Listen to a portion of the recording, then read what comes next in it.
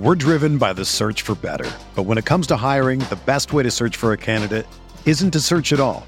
Don't search, match with Indeed. Indeed is your matching and hiring platform with over 350 million global monthly visitors, according to Indeed data, and a matching engine that helps you find quality candidates fast. Ditch the busy work. Use Indeed for scheduling, screening, and messaging so you can connect with candidates faster.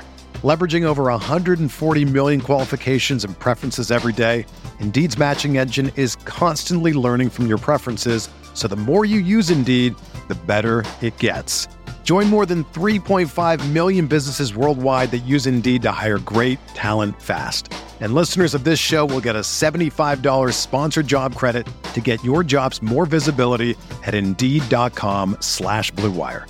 Just go to Indeed.com/Blue Wire right now and support our show by saying that you heard about Indeed on this podcast. That's Indeed.com/Blue Wire. Terms and conditions apply. Need to hire? You need Indeed. All right, folks, what's good? We are back. Another episode, Ain't No Seats podcast. And, folks, the Kansas basketball Jayhawks put on an absolute clinic last night. Absolutely steamrolled the in-state rival, K-State. It was beautiful to see.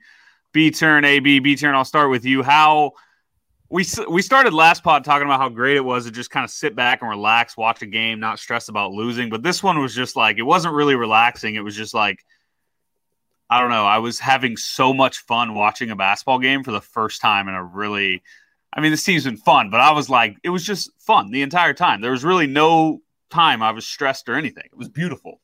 Yeah, I know. Not much defense played, and we were obviously awesome the whole game. I think we probably scored 50 in both halves, and you score 53 in the first half, and you're only up 10, which was kind of shocking to me. But, yeah, the trio of – we talked about it for a few weeks now. The trio of Jalen, CB, and Och has been incredible. And obviously if they play like that, I mean, I don't know who in the country can beat us.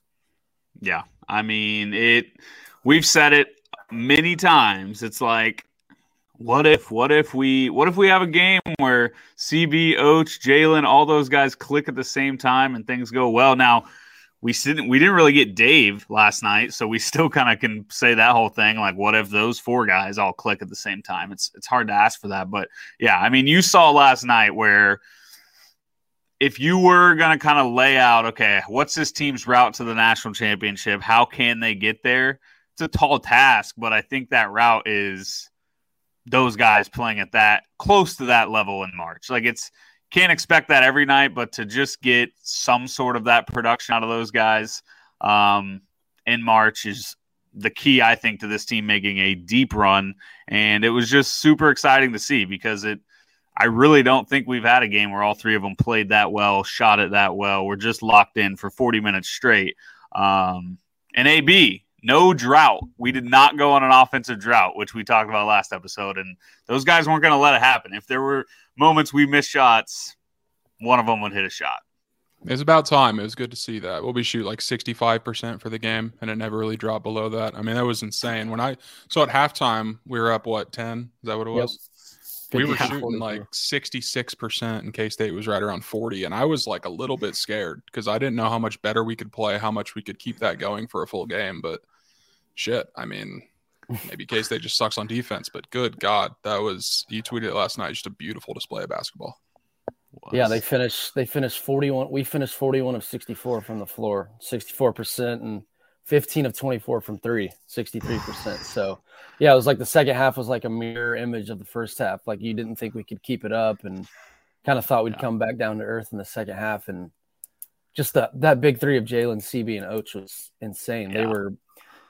Those three combined they had 60 points, 24 of 34 from the floor, 10 of 14 from three combined. Like, it was amazing seeing Jalen. I mean, it was just refreshing seeing him knock down jumpers again. He was 3 of 4 from three, and we've kind of talked about how he's not going to stay around that 20% clip from three. He's obviously going to start making jump shots. And CB had 27 and 5, and Och had 23, 7 and 5. So it's like two all-league guys, first-team all-league, probably going to be – Och will be a first-rounder. I don't know. CB eventually will, but those guys eventually going to be – I mean, all three are NBA guys, so. Yeah. Yeah, I mean, the thing about Jalen to me that has just blown my mind is he got off to that rough start, and I think it kind of like made people forget how good he was last year. And now all of a sudden he's putting up easily first team all Big 12 type numbers. And I don't think he's going to get that. I don't think he's going to get that award or get that selection. I think there's other guys that'll get it, but it's like, if you really just look at conference play, the numbers Jalen Wilson's putting up for a team that's clearly the best team in the conference, it's crazy. I mean, he's kind of slept on, which is weird because he was at times last year, he was like the star of our team, which, I mean, it's just CB and Oach have obviously taken such a big jump where I think Jalen's kind of flew under the radar, but it would be huge if we kind of get to just consistently see this style of Jalen the rest of the year. But we always say like guard play is the key in March. Now, I'll be honest, I don't really think of this type of guard play being the key to March. Like you're thinking of point guards handling ball. So like AB, you're the big March guy. Is this style of like, do we have any examples of former national title teams that have kind of had this style of guard play where it's like three players that are very similar players, kind of all wings? There's no dominant ball handler of the group that's been good enough to lead your team all the way to a Final Four. Trying to think of that today. Say like 08 KU. I mean, I felt like we had like multiple guys handling the ball, and it was never really like a single point guard. I know Sharon, Mario, Russell, but like those are three guys right there that were on the court 30 minutes a game at least. So I don't know. I'm really bad at this, like looking back at old champions and picking apart their roster, but it was an absurd ask by me to throw you on the spot like that, but go ahead. It is what it is. It is what it is. But, I mean, it's certainly possible. I mean, point guard's obviously the most important thing. We've seen it for years, but it's not like we have bad point guard play. It's not setting us back, which I think would be a worry. But, I'm comfortable, and I'm sure we'll get to it. But DeJuan and Joe have been playing just fine enough to kind of keep the tempo going, get the ball in the hands of the right players, and go from there. And I feel like we probably talked about this, but, like, I don't know about you guys, but the way I'm viewing DeJuan, and I think B-Turn, you've probably said this, it's like I don't think people were melting down about Russell Robinson. And, I mean, Russell Robinson is obviously a senior. He'd been around the program. He'd started for 2 years. But I feel like him and DeJuan play an incredibly similar role where the difference is DeJuan is the guy always playing crunch time minutes where Sharon played a lot of crunch time minutes that year. But still, like, when you're surrounded with so much talent like DeJuan is, it's okay to not be an electric scorer. And I think if he does the things Bill Self loves, which we said, and so if he can just continue to be solid, and he was really good last night, I thought. So I don't know. I just I'm kind of talking myself into, we'll get more into the point guard talk, but I'm just talking myself into, like, we won a national title with Russell Robinson. Like, why can't we make a run with DeJuan Harris? You don't have to have an All-American point guard to make a Final Four run. Yeah, and I feel like that's a pretty good comparison. I mean, it's not Russell would hit occasional jumpers, and I just looked, he was a 31% 3-point shooter senior year when we won it all. So it's like the thing with DeJuan is he doesn't hurt you. Like, when does he really hurt you? He doesn't make terrible decisions. He has the best assist turnover ratio in the Big 12, I think, still. Yes. Like, it's just like an added bonus. Like, when he hits a jump shot, he knocks down a wide open jump shot. So it's like, yeah.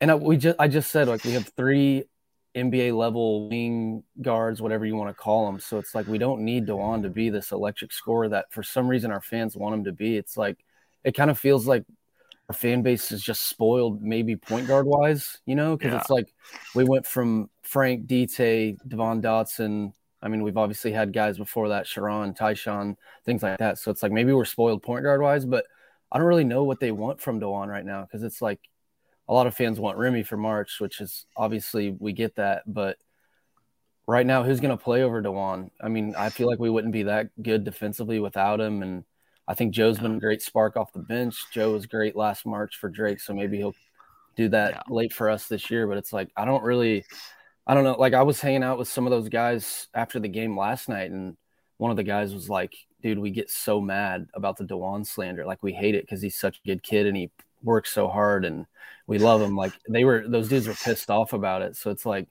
I really don't get where the slander comes from, because he doesn't really make mistakes. He takes care of the ball, gets guys open looks, and it's not like he's the worst jump shooter in the country. He kind of knocks down occasional ones. Yeah. And I mean, I've thought that the whole year, like thinking about how frustrating would it be to be DeJuan Harris, who you're a starting point guard on a team that's 22-4, 23-4. You lead the Big 12 by 2 games. And you get on Twitter, and hopefully he's not reading Twitter like we are, but it's like you're getting slandered all the time. And it's like, you're right. It's not like he's making big mistakes. And I honestly think DeJuan makes so few mistakes. Now, this is a little bit of spin zone, so follow me here. I think he makes so few mistakes that when he makes a mistake, it's like you're ultra disappointed, because it's like, I don't know what analogy to make, but it's like the fact that he never turns the ball over. So when he does at the end of the first half in West Virginia dribble the ball off his foot, you're like, oh, this guy sucks. But it's like, yeah, it just seems crazy because it's like Tiger hitting a bat. Okay. Wild comparison, but it's like Tiger hitting a Eldrick. I was going to compare him to your boy LeBron and be like, I mean, he's been awesome for 18 years. He had a bad series against Dallas, and everyone still harps on for that. Me in particular. But it's like you just get so used to him putting up 30 and 7 a night or whatever it is, that when he has 2 or 3 bad games in a row, a couple bad plays in a row, it's like it's so easy to target that because you never get the chance to.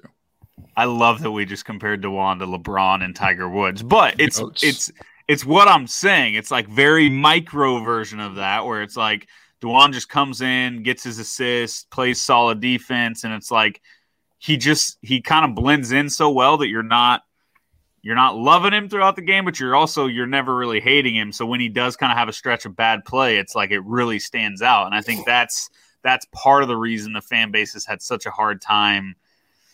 I don't know. It's weird because he's extremely likable. Like there's just nothing. And I get it. I was guilty of kind of being like, man, I like DeJuan. He needs to play, but does he need to play 35 minutes? But I think we've been a broken record on this. But I think what we've seen the last few weeks is it's like, accept it. This is it. This is who we're going in as. So just either complain for the rest of the year and pretend you're a better coach than Bill Self, or just go all in on DeJuan Harris being a really good point guard at everything besides maybe scoring. And that's okay because he plays with Ochai, CB, Jalen, and Dave. Like, so that's where I'm at. And also it's like we love Joe. Like Joe's been awesome lately, but what has Joe really done to separate himself from DeJuan anyways? It's not like Joe's coming in lighting it up, like hitting a bunch of threes, like shooting this crazy percentage from the floor. And DeJuan, I think something that's super underrated with this team is the chemistry thing with DeJuan. It's like him, Och, and CB, they played for Mocan together. CB and him have played together since they were kids. Like CB was a huge reason DeJuan came here. So it's like that chemistry thing is huge, and they all played together last year, like have a whole year under their belt playing together. So it's like I feel like that's a super underrated part people don't really talk about. And it's like last night he had 6 points, 7 assists. He doesn't take terrible shots. Like I feel like the shots he misses are floaters or layups, or it's not like he's chucking shots. Like he'll pass up wide open shots and things like that. Yeah. And I think go ahead. I will say, like, I don't want him to pass up wide open shots. Like, I think that's where he can hurt us, where if a defense is going to just completely ignore him, that's where we are screwed, because then they're sagging down on Dave.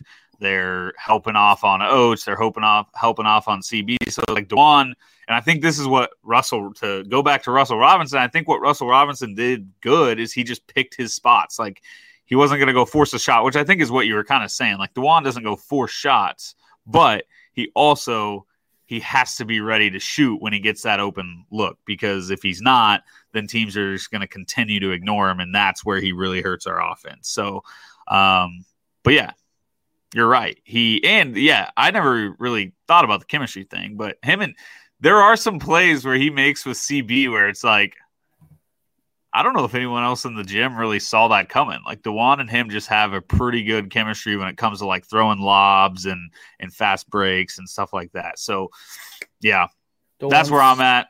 DeJuan's 31% from 3 this year, by the way, same as Russell Robinson. And wow, I mean Russell, that was probably obviously a better team. We had probably, I mean, I guess a more balanced team scoring wise, but I think DeJuan, like they're both they can be lockdown defenders when they want to be. And I just don't get where the Dewan hate comes from. Like we said, I don't know who would play over him.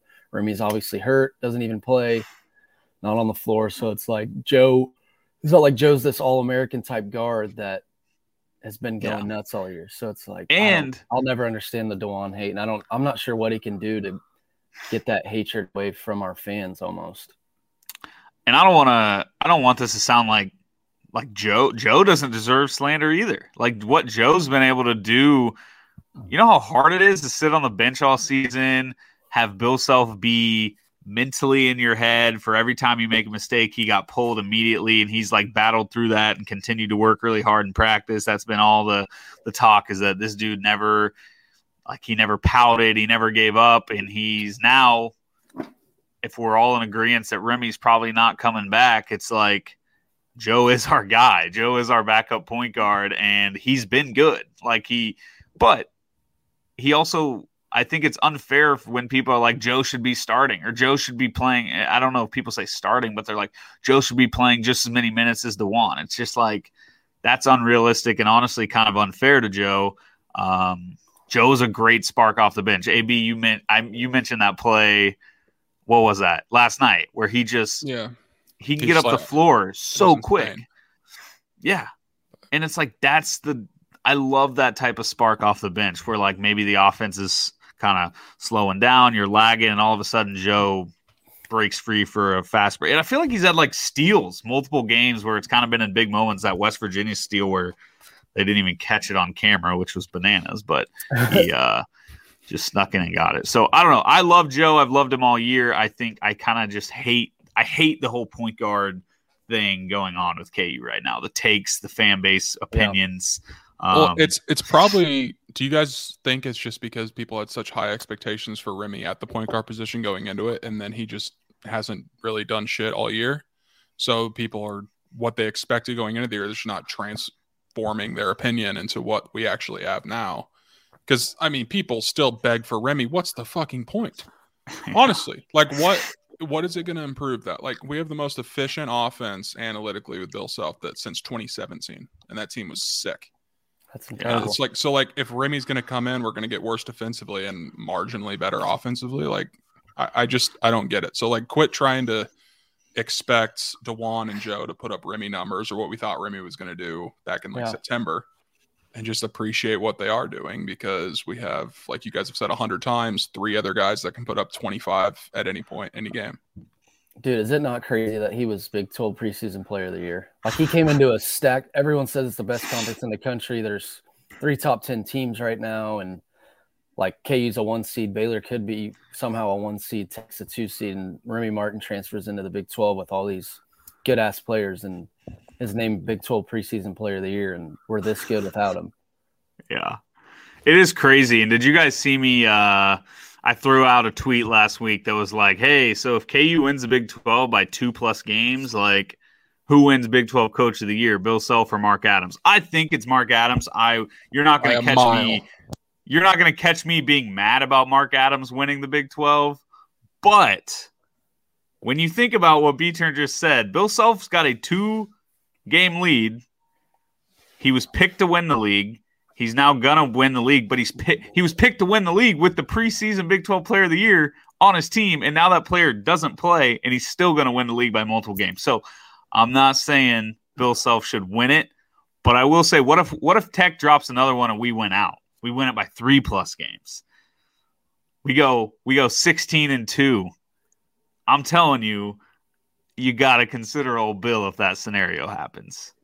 I know, especially when they got blown out in that USC game, and it's basically the same team as last year. Like it just shows you like how amazing he is at developing guys. Ochai's a National Player of the Year candidate. Probably wasn't going to get drafted last year. It would have been close, but now he's definitely a first rounder, maybe Lotto. CB he's turned into a first team all league guy. Jalen's obviously a lot better. So it's like, Bill developing guys. And I think I feel like we know it's tough some year to give Bill Big 12 Coach of the Year because he could probably win it every year just because we win the league so much. But I agree. Kind of like LeBron deserving MVP every year, right? We've had enough LeBron talk for tonight. Sorry. Go ahead, Peter. Yeah, it's like we had a guy transfer in that was going to be. I mean, at least I thought he was a sure-in for 15 points a night, probably a all-league guy, maybe a. I mean, I thought he was the sole reason we were a national championship contender. Like we had the same team back, but we had a potential All-American point guard coming in, and yeah, he hasn't really done anything or contributed at all in Big 12 play. So it's like, obviously, we're homers. We can make the argument for Bill to win it every single year, and especially this year, they're going to be a 1 seed, and they might only lose 2 conference games. Yeah.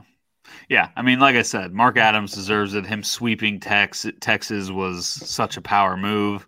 Yeah, he's awesome. He's fine. It's just I just remember thinking, like, everyone raves about the Big 12, Big 12, Big 12, Big 12, and now Bill Self has a chance to, if he wins Saturday, kind of dominate this league and won't even really get votes for Big 12 Coach of the Year, which is just, I don't know, it's tough. It's weird, but as a Kansas podcast, felt like we have to throw it out there and give a little fight for our guy, Bill. Speaking of Bill, how hilarious was it that he very much wanted to score 100 last night? When CB hit that 3 to hit 100 and Bill just was like, timeout, walk-ons go in, I was like, yes, I love that. I don't know if that was like a spite Bruce Weber move, thinking it's the last time he'll go up against Bruce. I don't know if that's just like a statement wanting to put 100 on the board, but I loved it because Bill does normally not do those things. You sometimes see Teahan in with 3:40 left in the game. So I loved it. Absolutely loved it. I saw the tweets about it. I actually left with like 4 minutes or so I kind of missed. I didn't even get to see that part of the game. So I guess if you guys have, I mean, you noticed that, right, AB? Absolutely. It was immediate timeout. Because I would like for the final 3 or 4 minutes, I was kind of getting frustrated. Like we've never been more in control of a game. Like, what is Ochai still doing out there? What is CB still doing out there? Like, what are we doing?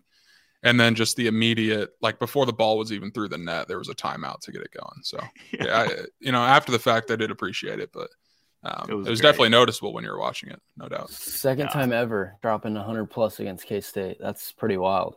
And the last team to do it was, I mean, it's wild because we've just absolutely pumped them every year forever. But the fact that this team did it in the 2002 Kansas team, which is the most electric offense in Kansas history, it's like, I don't know, it's kind of cool to think about this team. Now, they're not that good offensively, but if you're trying to find positives with this team, it's like, they hung 100 on Missouri and Kansas State this year. That's pretty cool. And like, if you look back on this team, that's going to be one thing you're remembering. Like, yeah, maybe we don't get it done in March, but it's like they had a really fun offense. So I love that. I know Bill maybe didn't love last night's pace of play or just the style of play, which Bruce Weber, I don't know if it was Bruce Weber or just his players or us. Why did they try and play at that pace? Like, they were allowing that to happen by just chucking threes. It was crazy. That's what I think a lot of people were I feel like a lot of people were disappointed in our defensive effort, but it's like, if you're scoring every possession, who really like, you're exhausting that much energy on offense. It's not going to bother me. We won by 20. There was someone that tweeted me earlier that was like, it was a K-State fan too. I think they were like, with KU's defense, like there's no way they can make a run in March. I'm like, dude, they just had 3 dudes combined for 60 and score 100+. Like, what do you want them to do? They covered. Yeah. I mean, yeah, it was kind of annoying the fact that in the first halves this year against K-State, we gave up 93 points combined. That's not great, but it's also like Nigel Pack is the best player in the country. Dude turns into Steph Curry when he plays against us, which, God, I want him to transfer. And I think you said to Kansas, which, yes, I would take that. I wanted to see what people said. How much – would he be the most hated person ever by that fan base? Can you imagine a K-State basketball player transferring to Kansas? Imagine what they'd do to him when they storm the court if they ever beat KU. I mean, he's getting absolutely clotheslined. Shout out, what's his face? Can't remember his name, but Nathan Powers. Man. Jim Murray. Speaking of defense, though, AB, you've been all over it all year. KenPom efficiency rating, right? Like, got to be top. I don't know. Give us a stat. give us an update, because it's fair to say that defense is the thing that can prevent this team from making a big run. So give us the update. Yeah, we crept up a little bit after Westfall and then kind of dropped back a little bit last night. But yeah, I was looking at the numbers. It's 17 of the last 19 champions have been top 20 in both offense and defense. And the only two that weren't were Baylor last year, and they were 22nd, so they're right there. And then that UConn team, and was it 2014, where that tournament was just bananas and it was like a 7 and an 8 seed. So like, and they're just such an outlier. It's right. like hard to even, So it's like, it is still concerning, I guess. But I mean, if you can put up 100 points, I mean, it's gonna, the numbers are gonna look worse than they actually are. Like you guys just said, like if you, more points equals more shots equals, So was Baylor 22 in offense? Defense. What? I thought they had like the best defensive team in the country last year, but I do think there's a little bit to like when your offense just clicks the way theirs did at times last year, and like ours last night. It's like you don't try as hard defensively when you just feel pretty good about Jared Butler and Davion Mitchell going out and just getting a bucket. And it's like kind of how we were last night. I think Och and CB were kind of content just maybe playing a little less defense last night, knowing they were going to come down and hit a three in someone's face. So, yeah, I do like really get hung up on those little things though. Like numbers are numbers, and if you start to see a consistent trend over time, now 2 out of the last 8 didn't happen that way, so I guess but I don't know. Where are we defensively? Like 30? I want to say we're like 35. Is what it was last night. Obviously, that could have changed with games tonight, but I mean, it's all pretty close. We were in the top. I think we're 27 or 28 after Westfall. So, I mean, it can change quickly if we have a good 2 weeks. We're driven by the search for better. But when it comes to hiring, the best way to search for a candidate isn't to search at all. Don't search, match with Indeed. Indeed is your matching and hiring platform with over 350 million global monthly visitors, according to Indeed data, and a matching engine that helps you find quality candidates fast. Ditch the busy work. Use Indeed for scheduling, screening, and messaging so you can connect with candidates faster. Leveraging over 140 million qualifications and preferences every day, Indeed's matching engine is constantly learning from your preferences, so the more you use Indeed, the better it gets.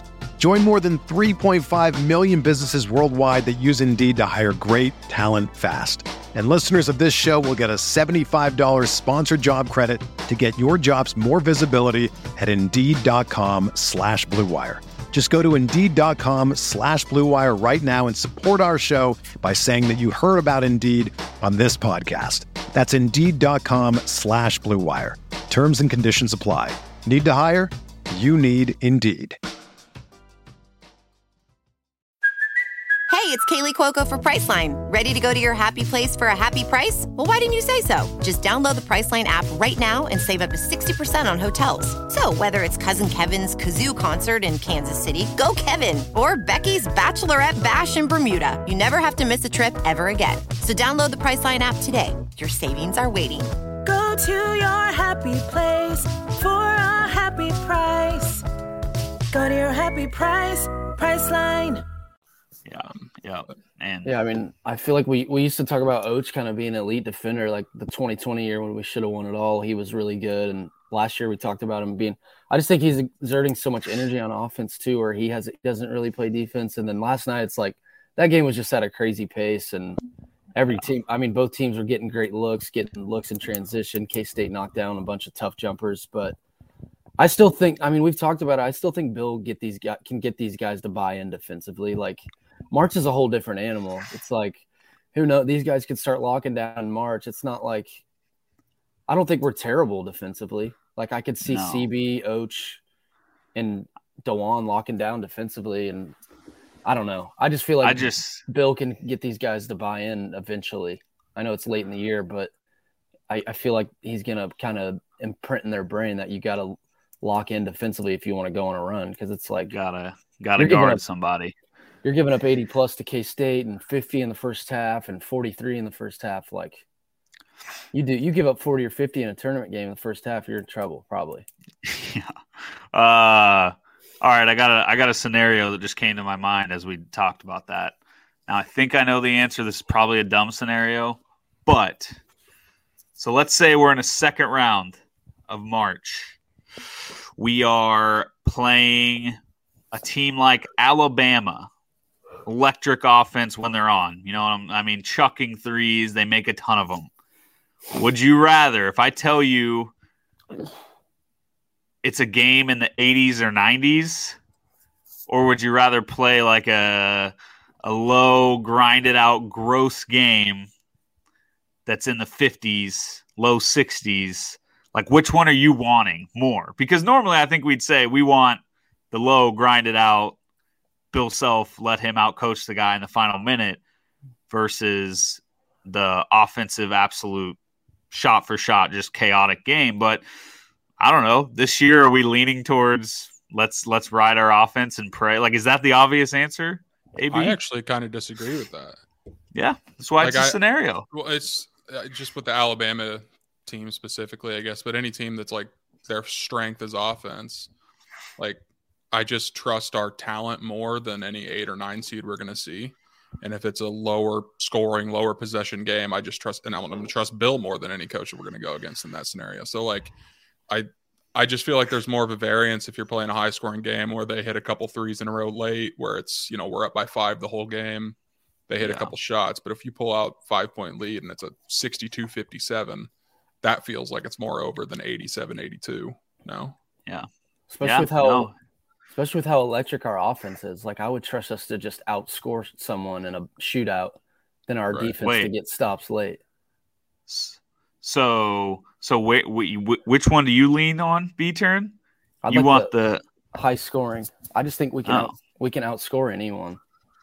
I don't know. Yeah. I don't know. It's tough because, I mean, every other year we're saying we got to play low score and we got to get stops. Like, that's what Bill wants. But this is the rare time where maybe you do. I don't know. Just came to my mind as we were talking about defense and, like, I mean, I trust Bill out coaching anyone, but I also would kind of be nervous about a game that came down to getting stops, I guess, if that's what you're asking. I don't know. Yeah.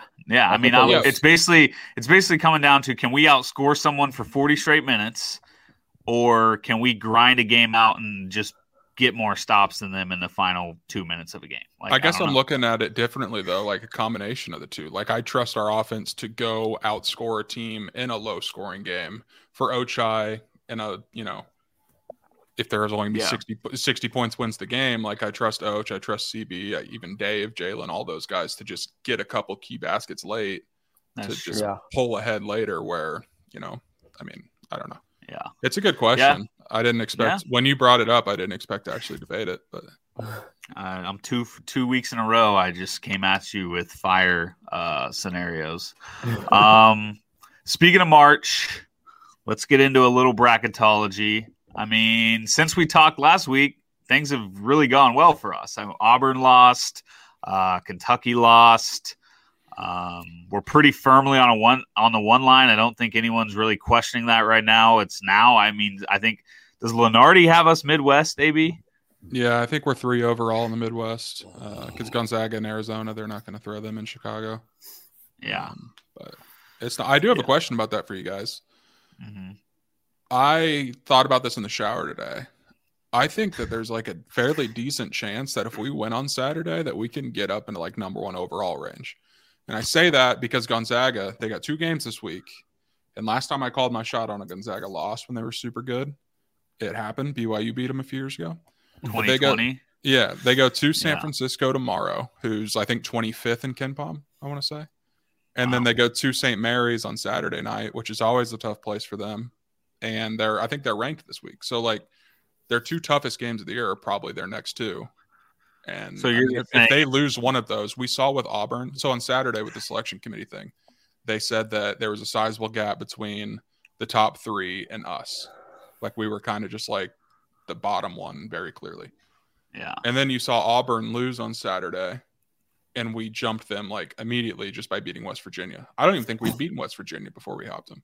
No. So it's like, if a loss changes that much that quickly, I don't know how big the gap is between Gonzaga, but if they're losing to a team that's 25th, 30th, you know, and the rankings are analytically, gotta think that with a top 10 win on the road for us, that would kind of make the margins closer. And we have opportunities down the road in the Big 12 that they don't in the West Coast.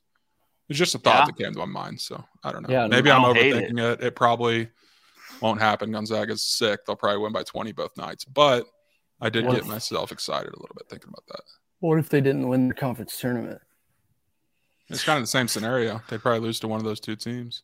Yeah, I do think if Gonzaga loses another game, I mean, I know they've only got 2 losses, and one of them's the Duke, but Alabama's not in a great loss. I mean, Alabama's beaten some incredible teams this year, so it looks fine. But it's also like if you're going to give the number 1 overall seed to a team that plays that week of a conference schedule, you feel like they've got to go undefeated, right? Like, I'd be interested to look back on other years where Gonzaga's I don't know. Was last year the only time they've been the number 1 overall? I'm sure they've been at other times. But, I mean, I got to think the years they've probably ran the table or at least ran the final 15, 12 games of their season. So, yeah, I think it's possible. And, I mean, I was going to just throw that out there.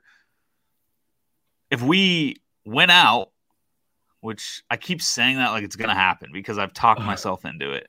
But it's like, if we win out, we are absolutely, in my mind, the number 2 overall seed. Like, I don't know if Gonzaga wins out and we win out. And I'm talking regular season, so I'm not even factoring Big 12 tournament. But, like, if we win out regular season, we should be the number 2 overall seed, at least heading into conference tournaments. Do you think that would be the case?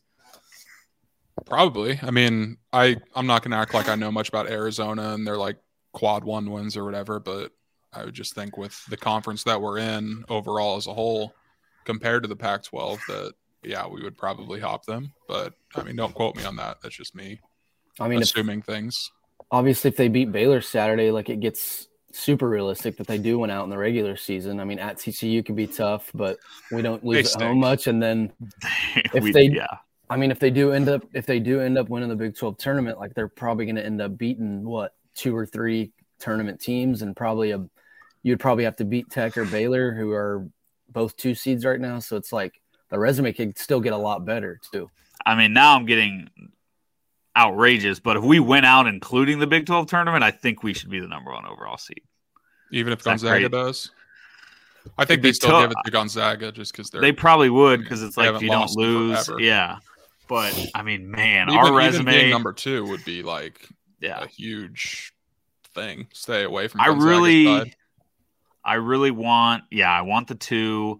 I want Midwest because in the initial reveal that we saw this Saturday, we were East, right? And that had Kentucky as our 2 and Villanova as our 3. If Villanova beats Kentucky, we're playing Villanova in the Elite 8 game in Philadelphia, which, I mean, what an incredible track record we have versus Villanova in the tournament. So that would go well. Especially in the Elite 8.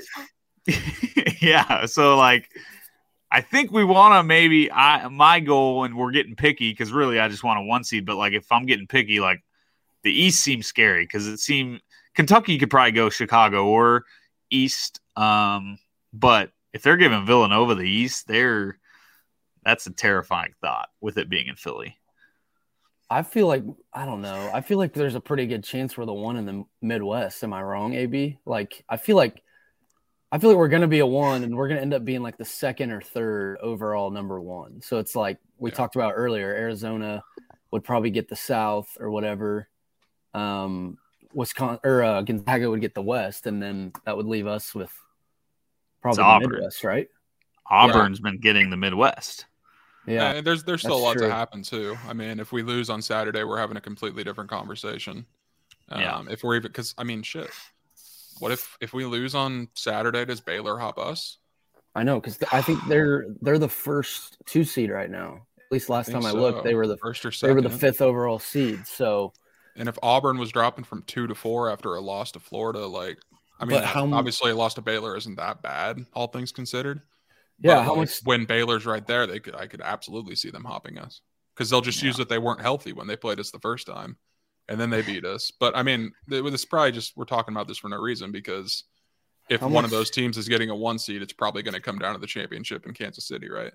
Yeah, because it's true. Like how much does a loss in Waco against a top 10 team really hurt us? It doesn't really hurt us. It's more of like a benefit to them, I would think. Yeah. It's the fact that it's they're against beating the top Baylor. five. Yeah. Yeah.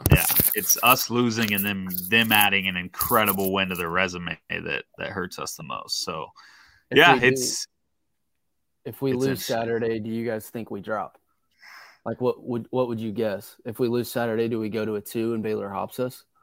I think Purdue would hop us. Okay. Just because, like, Baylor's the 5th overall, and they would be beating. Are they right like, now? They're the 5th overall right now over Purdue. I thought they were, because they were the Man. first number 2 seed, and then I'm gonna look at Lenardi's thing, but Yeah, I don't know. I mean, it's fun to talk about this stuff, but even if we win Saturday, we could be absolutely hype, just going nuts, and then we lose at TCU, and now you're like, what do we do now? So it's kind of crazy. Lenardi's 5 is Baylor, 6 is Kentucky, 7 Purdue, 8 Tech. So Baylor's the first 2 seed right now, according to Lenardi. So Wow. if that's the case, then I mean, obviously, I don't know the gap between them, but I would think that they would probably hop onto the 1 line. I don't know if they'd replace us necessarily, but I mean, What are the it odds? feels like 3 through 6 is pretty wide open right now. What are the odds of getting 2 Big 12 teams as 1 seeds?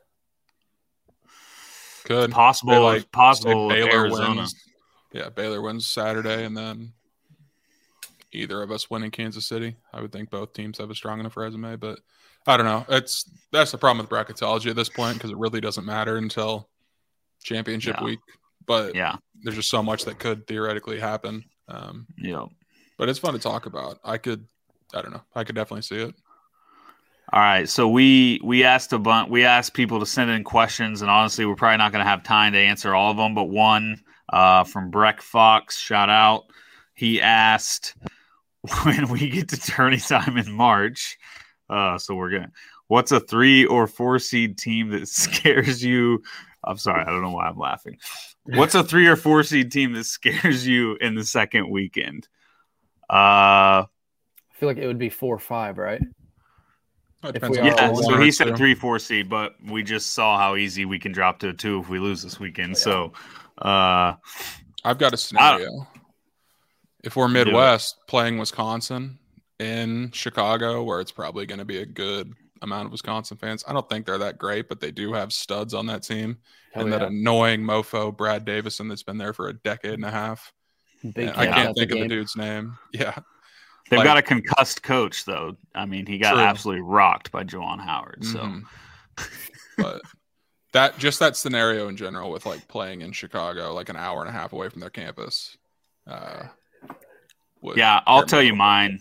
Mine, I think, is Tennessee. I watched them against Kentucky last week.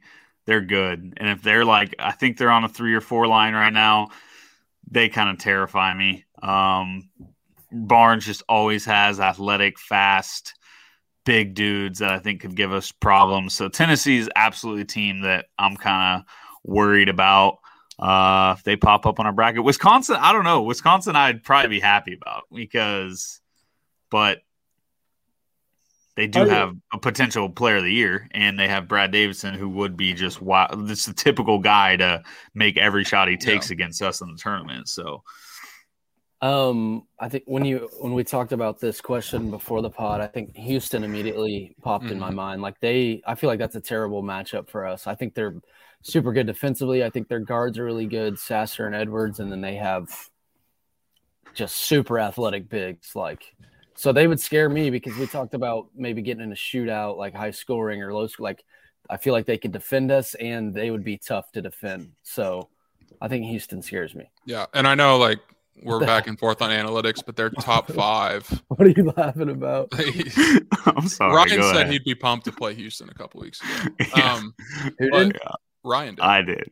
They're scared. Yeah. They're top 7 in both Ken Palm and Torvik. Their analytics love them, is what it is. Did analytics love them last year? I think so. Because I hated on Houston all year last year too, but people forget they made the Final Four and didn't play. I mean, they didn't play one good team for the final 3 months of the season. Literally. That would remind me of Wichita State when we lost to them in the second round. How they were they a 7 or a 10? I think they were a seed. 7. Yeah, They were a 7 seed, and they were 10th in KenPom or something like that. Like, yeah. that's the I kind probably of thing it would remind me of, I guess. It's just a highly rated analytic team that doesn't play a lot of competition in the regular season, so they don't build their resume too much, but they're like sneaky way better than their seed line would show. I mean, they're the 6th ranked KenPom team. Like Yeah, they're being probably. a 4 or 5. It's crazy. Like It's I insane. need they use the 5th. Like they're kind of right on our ass KenPom wise. So Mhm. I just need think to they're stop scary. questioning KenPom. I just think they're scary athletically. I guess like they would be able to defend us, and they would score. I feel like they would score a lot of points on us just because we're not great defensively. They're so, second like, in Torvik, and the gap between them and Gonzaga is smaller than the gap between Houston and us. That's So certainly that's concerning. a terrifying Sweet 16 matchup if it happens. I think you Especially guys if we're in sold like me. San Antonio or something, which I don't think is likely, but it's possible. I just can already picture them being our 4 or 5, and I'd be pissed. Like I'd be freaking out watching brackets, like watching the selection show, which is crazy how close Selection Sunday is. I Does know. Ryan have Jim Gaffigan like performing a comedy show behind him or something? He can't stop giggling. No, No shit. I'm just laughing that. No, when I first said Houston and you started laughing, I thought about the bracketology that dude tweeted the other day, where he had. Oh my god! I think he had Houston as the 1 or 2 seed. Dude, it was so funny. He had us as like a 3 seed. It was tough. Or the Was it a 3 troll? overall? No. 3. Oh man, I feel bad. But he for had the like guy. 67 followers, and his bio was like expert bracket. I mean, I don't even know how that guy's bracket made our timeline, but like I wanted to be mad at it, but I just couldn't stop laughing when I saw Houston on the one line. But the thing, what if he put like 2 days of work into that, like 48 hours? He's got his glasses on, studying analytics, like looking. He's probably. I mean, he could be like Jesse Newell, who just bases it big time on things like KenPom, Torvik, those things. Like, I don't know, maybe Shot Houston quality. is a 1 seed looking at shot quality. But yeah, Was it my guy on YouTube that would like every single day for the like month leading up to March would look at bracketology and then predict the bracket from there? Dude, me and AB used to sit at his house and watch this kid on YouTube. Oh, I that remember this. He It's would like do Super his own Celtic 24 or bracketology. You guys then bullied he- him. No, we didn't. We didn't say a word. I No, watched no, every like- video he put out. We were his biggest fans. I feel like we made fun of him a lot. Well, we did. He created a new. Yeah.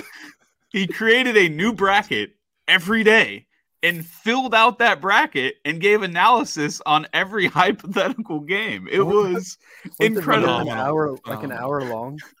Yeah, dude, they're like 20, 30 minutes each, and he would just like Gonzaga, Prairie View, A&M potentially. He'd go through the play-in games, everything. It was fantastic. He'd like I gotta pick find big him. up. If he's still going, then I gotta watch one of those tonight. He'd pick like big upsets. He'd be like, "Hey, I really like this 9 seed Florida State in this matchup." It was like, dude, which is what we're doing right now. So I don't know why we're making fun of him, but it's like it's so fun to make up hypotheticals for brackets. Like that's why March is the best. But Can you imagine getting on his YouTube and he has like 1 million subscribers now? I need you to find him, and I need to see his analysis for this season. And I'm not even trying to be a dick, but how boring is that kid's life? Like he sat there all day making brackets. Like he probably went over the matchups before he even made the video. Like that's his whole day probably consisted of brackets. I don't know. I'm kind of jealous if that.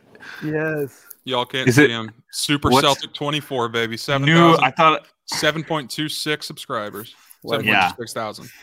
Go. What a stud. Okay, He's let's going, wrap looking- this looking up. like every 3 or 4 days. He had. Big game Saturday. He's I don't doing know. it. Yeah, dude. He put one up yesterday. Bracketology. We might- update. We might have to do a live video of us watching his video. You guys want to hear his Elite Eight? Yes, quickly. Arizona, Wisconsin, KU, Kentucky, Gonzaga, Duke, Auburn, Villanova. It's chalky. Chalk, but he likes Villanova to play in Philly, so that's an interesting pick. All right, we got a few minutes left here. Let's do a little Baylor preview. I've kind of hinted at it for the last 2 weeks. I'm telling you guys right now, and AB, I want you, if you don't have it, to find me the line or KenPom projection for that. I just think the Hawks are going to win. It's a Bill Self it's what he does. He wins these games late in the Big 12 season. It's a game that essentially it doesn't officially clinch the league, but it pretty much does. I get the vibe that if this team's gonna be dangerous in March, like we hope they are, I think they're gonna win. And we killed them like 3 weeks ago, so I'm feeling pretty good about it. Shot quality, dude, 50%. Shot quality. Yeah. So B-turn, am I too confident? Where are you feeling? I think it kind of depends. Like, yeah, we blew them out a few weeks ago, but I think it could be a completely different Baylor team if LJ Cryer plays. I think their guards are amazing, and it's a massive game, like top 10 matchup in Waco. Their crowd's going to be nuts because if they win, Big 12 race is back. Like, we're one game up. We split the season series. There's going to be 3 games to play, and we're at TCU and Texas, so it's like Big 12 race would be back. I don't know. Flagler, watching Flagler on Monday, that dude can get hot super quick. Kendall Brown's pretty good. Akinjo sucked against us, and I think he's a huge factor too because I think Fran said his knee was messed up. He looked terrible against Oklahoma State. So if he's not healthy, and I don't know the update on Cryer at all, like he didn't play against Oklahoma State. I think he was close to going, but he didn't end up playing. And then I know Sohan, I don't know his first name for Baylor. Like some people have him as a lottery pick. And he's like their yeah. Wow. So some people have him, or he's like their. I don't even know if he starts or not, but he's like their 6th or 7th leading scorer. So I think, and then Matthew Meyer will probably hit 10 threes just because I hate him so much. But it's just a huge game, top 10 matchup in Waco. We win. Big 12's obviously over. So I think it's going to be an awesome game. I don't really have a prediction, I guess. So AB, what is the KenPom line? He's got his +4. We've certainly won games where we were bigger underdogs. Certainly lost games we were bigger favorites. So I don't know. What'd you say? What's the spread? 4. That was on Torvik. I just had Torvik pulled up, so it might be different on KenPom, but they're usually pretty similar. I don't know. Like you said, we've seen this story a million times where we have a road game late in conference season where we're slight dogs and we go in and win.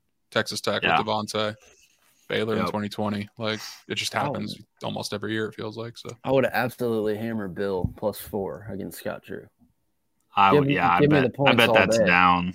I bet that's closer to like 1 or 2 by tip, but who knows? Well, it depends. On Friday, is Scott going to talk to Fran about missed calls? Or I guess Billis this time? Maybe I'm wrong, but they're probably going to get a really good whistle in Waco after the game we played in Lawrence. Yeah, that 30-point win, the whistle we got that allowed us to win by 30 was incredible. So they deserve a good whistle. I will say this. So obviously I'm talking Bill Self history. It's just what he does. He wins these games. But also, how worried are we that we just shot 15 of what from 3? 24. I'm a law of averages guy.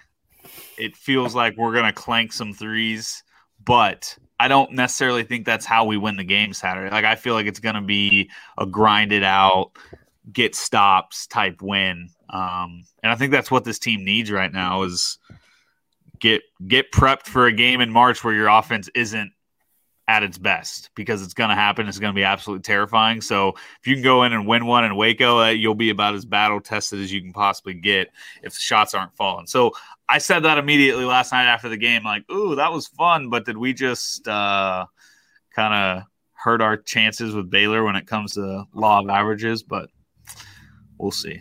I feel like we're going to have to be pretty good defensively on Saturday.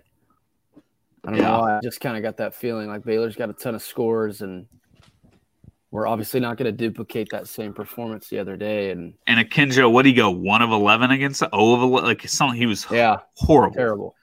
So he's gonna make shots. So I just think I don't know. Like I feel like it could go a bunch of different ways because it's like, what if Akinjo's hurt still and Cryer doesn't play? Like I feel great about us, but what if Akinjo's back close to 100% and Cryer plays? Like Cryer's, I think he was their leading scorer. He's close. Him and Flagler both averaged 13, I think. So. Yeah.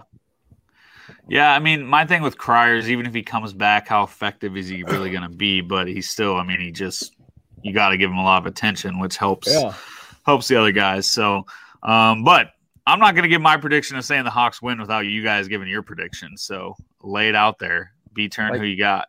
Like, are we taking the spread, or who do you want me to say who wins? I want you to say both. I want you to take spread, and I want you to say who wins. If you're not ready, AB, go ahead. I'm always going to take Bill Self +4, especially against Scott Drew in a huge, massive game. Like, Bill knows we can wrap up the Big 12. So I would definitely take the points, but I still don't feel confident saying we're going to win. So I don't know. I will take KU +4. That's it. All right. AB? I'll take Baylor, and I don't think it'll be the worst thing in the world. I mean, if we win Saturday, like we've talked about, we're probably going to win out in the regular season. Like, it gets to a point where with the schedule we have, I wouldn't hate a loss to kind of get us off, because it would be like a 10, 11, 12 game win streak, something like that going into the tournament. Like, kind of set us back, wake us up a little bit. Not that I'm rooting for us to lose. Obviously, if they win, I'll be as juiced as anyone, but I don't know. It's tough to pick Scott Drew over Bill Self, but I'll take Baylor by 5. I guess. I think you definitely. I like that take. I mean, if you're gonna pick one, say we lose one more game before March, this is the one. I'd rather it be this one than losing Kansas City in the Big 12 tournament. Just because winning the Big 12 tournament is just fun. Like, if you're gonna enjoy championship week, you want to be there and you want to be in it. So and it's hard to believe this team, if they win out and then win the Big 12 tournament, like, are they winning their final 20 games of the season? Like, I don't know. So, don't hate that. I think we're going to be fine either way. The key is going to just be win at TCU. Do not somehow choke away this conference championship. But that's a game that I'm going to say we win by 20 points at TCU. I was looking at their past games. We've been saying they're kind of scary. They have been stinky. Iowa State at home. I know Iowa State's a tournament team, but Iowa State's bad, man. They're not very good. Yeah. All right. Yeah, I could see our fans kind of being like melting down if we lose Saturday, just because the Big 12 race would get tighter. But I don't like, sometimes losing isn't the worst thing ever, like you guys said, to a top 10 team at home. They're playing for a lot. They're playing for the Big 12, playing for a top seed. So it's like, wouldn't be the worst loss in the world. And especially like you said, going into the tournament and stuff. So right. I don't think it would be a terrible thing, like AB said. Well, I mean, even if they do lose Saturday and win the Big 12 tournament, then like they're probably still a 1 seed, if not the number 1-2 seed, which is going to be in Chicago, Midwest. We avoid playing in Philly or San Antonio or against Gonzaga in their region. So, like, I don't know. Yeah. Don't want this to come off as me rooting for a loss.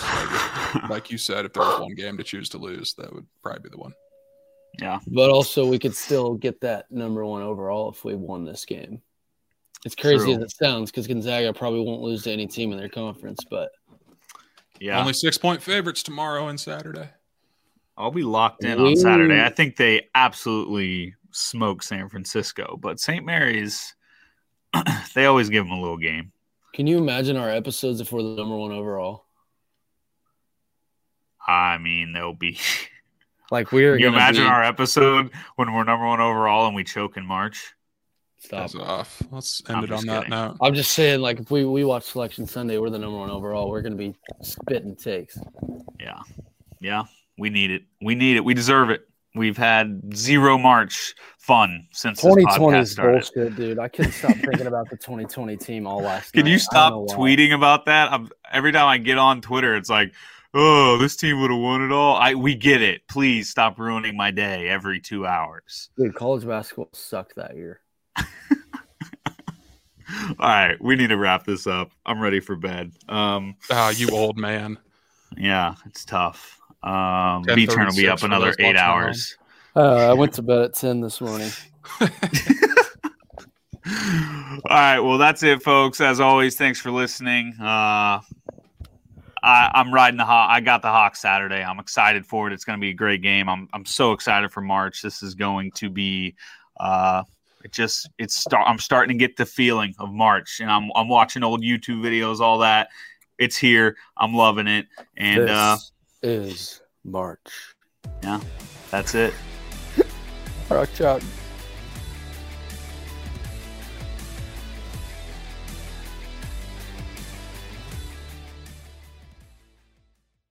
Everyone is talking about magnesium. It's all you hear about. But why? What do we know about magnesium? Well, magnesium is the number one mineral that 75% of Americans are deficient in.